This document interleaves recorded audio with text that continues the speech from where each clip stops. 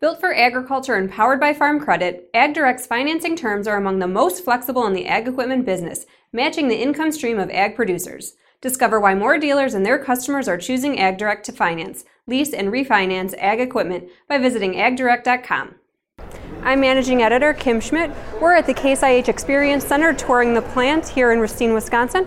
Welcome to On the Record. Here's an update on what's currently impacting the ag equipment industry.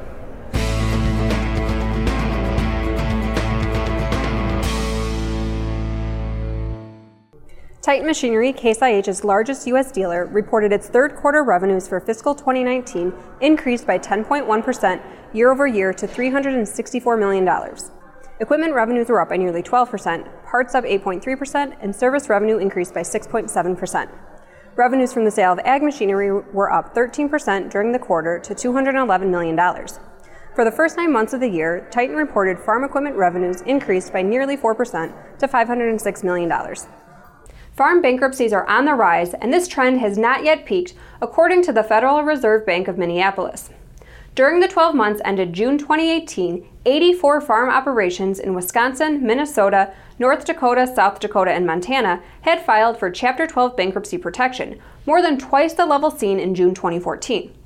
These have been particularly high among dairy farmers and smaller operators, which tend to be more exposed to large price fluctuations. According to the report, about 60% of the recorded bankruptcies during this period occurred in Wisconsin. While it remains the second largest milk producer behind California, the average dairy herd in Wisconsin is 153 cows.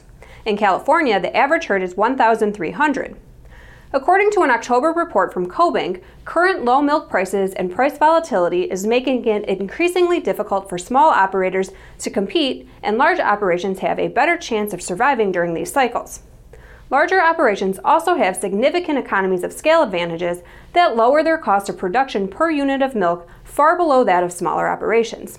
According to CoBank, the biggest reduction of unit costs by increasing scale are in the categories of machinery and equipment and the opportunity cost of unpaid labor. This week's dealers on the move include H&R AgriPower, Service Equipment, and Reuters Equipment. Case IH dealer H&R AgriPower acquired 4R Equipment in McLeansboro, Illinois. This brings H&R's total locations to 18, and it's the second location in Illinois for the dealership. Canada's largest John Deere dealer, Service Equipment, has acquired Deermart Equipment Sales in Red Deer, Alberta. Deermart will join the Service group of dealerships on December 3rd. New Holland dealership Reuters Equipment closed its store in Albert Lea, Minnesota on November 19th. The dealership still has 6 other locations in Iowa. Now here's Jack Zemlicka with the latest from the Technology Corner.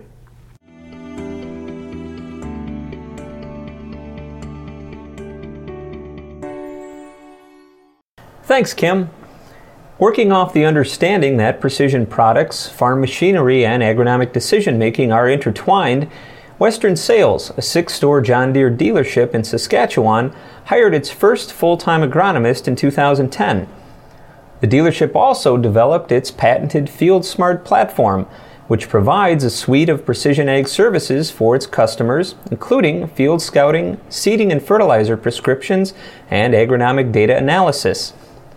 Learning from early experience selling and supporting the recurring revenue program, Devin Dubois, Vice President of Integrated Solutions with Western Sales, recently helped expand the dealership's precision platform to include independent precision software support for 6 other dealer groups in the region. Dubois acknowledges that it's a unique approach to expanding precision business because there is overlapping service areas among the dealer groups that Western Sales is serving. However, he adds that there was a need to create a business model which allows for growth beyond selling precision widgets and to be an agronomic service authority not only to farmers but other precision retailers. I think one thing that we've kind of landed on is that if you are going past some very objective things like data collection and accumulation as a service into actually providing some level of advice, then you need to look at it as a different business. It is more like having independent agronomy in your dealership. But I think the reason you have it there is not to have an independent agronomy business, because independent agronomy businesses don't make a ton of money. You can learn more about how Western Sales is expanding its agronomic service from Dubois who will be speaking on the topic at the 2019 Precision Farming Dealer Summit this January in Indianapolis. Back to you, Kim. Thanks, Jack. Kubota and Fendt rated as the top brands in the European Dealer Satisfaction Index for 2018. More than 1,000 farm equipment dealers from 10 European countries participated in a survey aimed at ranking the major tractor brands based on 14 criteria. The survey was conducted by Climar, a network of 16 national associations headquartered in the Netherlands that represents ag machinery dealers across much of Europe. Kubota once again claimed the top spot among European dealers in 2018 with a rating of 14.5 points, the same score it achieved in 2017. Tied for first place in 2018 was Fendt, also with a score of 14.5, which was a 0.7 point improvement from its 2017 rating of 13.8. Improved scores this year were also recorded by John Deere at 13.4, up 0.7 points, Case IH at 12.7, which is up 0.6, and Valtra at 13.4, up 0.5. The brands that have seen their overall scores decrease included Massey Ferguson at 11.6, down 0.9, Deutz at 11.2 points, which is down 0.4, New Holland at 12.1, down 0.3, Same at 10.4, or down 0.3, and Claas at 12.6 points, which is down 0.2. In North America, the Equipment Dealers Association conducts a similar survey.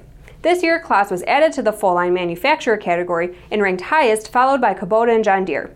In the tractor category, LS Tractor was the highest-rated manufacturer in North America. Deere & Company reported its fourth quarter and year-end earnings on November 21st. For the quarter ended October 28th, net sales increased 18% to $8.3 billion. For fiscal year 2018, net sales were $33.4 billion, up 29% versus 2017.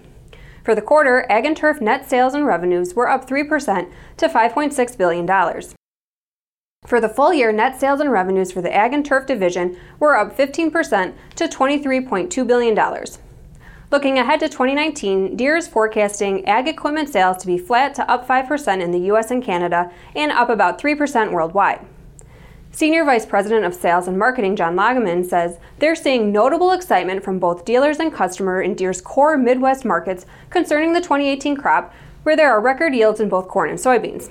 He says dealers believe this crop will positively influence equipment demand for 2019. However, he adds, despite this optimism, it is also important to acknowledge the ongoing uncertainty the industry faces regarding unresolved global trade issues. While many farmers believe the issues will be resolved before next year's harvest, there's no doubt trade concerns have had an impact on farmer sentiment over the last several months. A net 24% of dealers reported their used equipment inventory was too high in October, according to Ag Equipment Intelligence's latest Dealer Sentiments and Business Conditions report. This is an improvement from a net 30% of dealers reporting inventory was too high the previous month. But it's slightly worse than a year ago when a net 22% of dealers said their used equipment inventory was too high. Dealers also report used combine inventories had improved, with a net 34% of dealers reporting inventories were too high in October compared to a net 40% the prior month. Much like overall used equipment inventory, this is higher than a year ago, with a net 28% of dealers said their used combine inventories were too high. And now from the Implement and Tractor Archives. If you've read the New York Times bestseller Killing the SS by Bill O'Reilly and Martin Dugard, you've seen the references to a German farm equipment manufacturer that shares the name of one of the evilest names in human history. The infamous Dr. Josef Mengele was known as the Angel of Death for the atrocities performed on Jewish prisoners at the Auschwitz death camp in Poland during World War II. He was a son of Karl Mengele, the Bavarian farm machinery manufacturer Karl Mengele & Sons. The elder Mengele was a World War I veteran and SS member who'd established a name for threshing machines and manure spreaders. As detailed in the book, Dr. Josef Mengele escaped to South America after World War II and drowned in Brazil in 1979, never to have been convicted of his crimes. In addition to receiving payments from the farm machinery enterprise for 35 years in hiding, he is said to have also worked as a sales rep for the company in Paraguay. The equipment manufacturer entered the U.S. in 1973 with the joint distribution company of Krohn Mengele Niemeyer, or KMN, based in New Jersey. Krohn was the only one of these three to continue on in the U.S. Mengele was one of Europe's largest farm equipment manufacturers in the 1980s before needing to be rescued from bankruptcy by the Bavarian government. The company was eventually sold to Lely in 2010 and taken over by AGCO in 2017. As always, we welcome your feedback. You can send comments and story suggestions to kschmidt@lessitermedia.com. Until next time, thanks for joining us.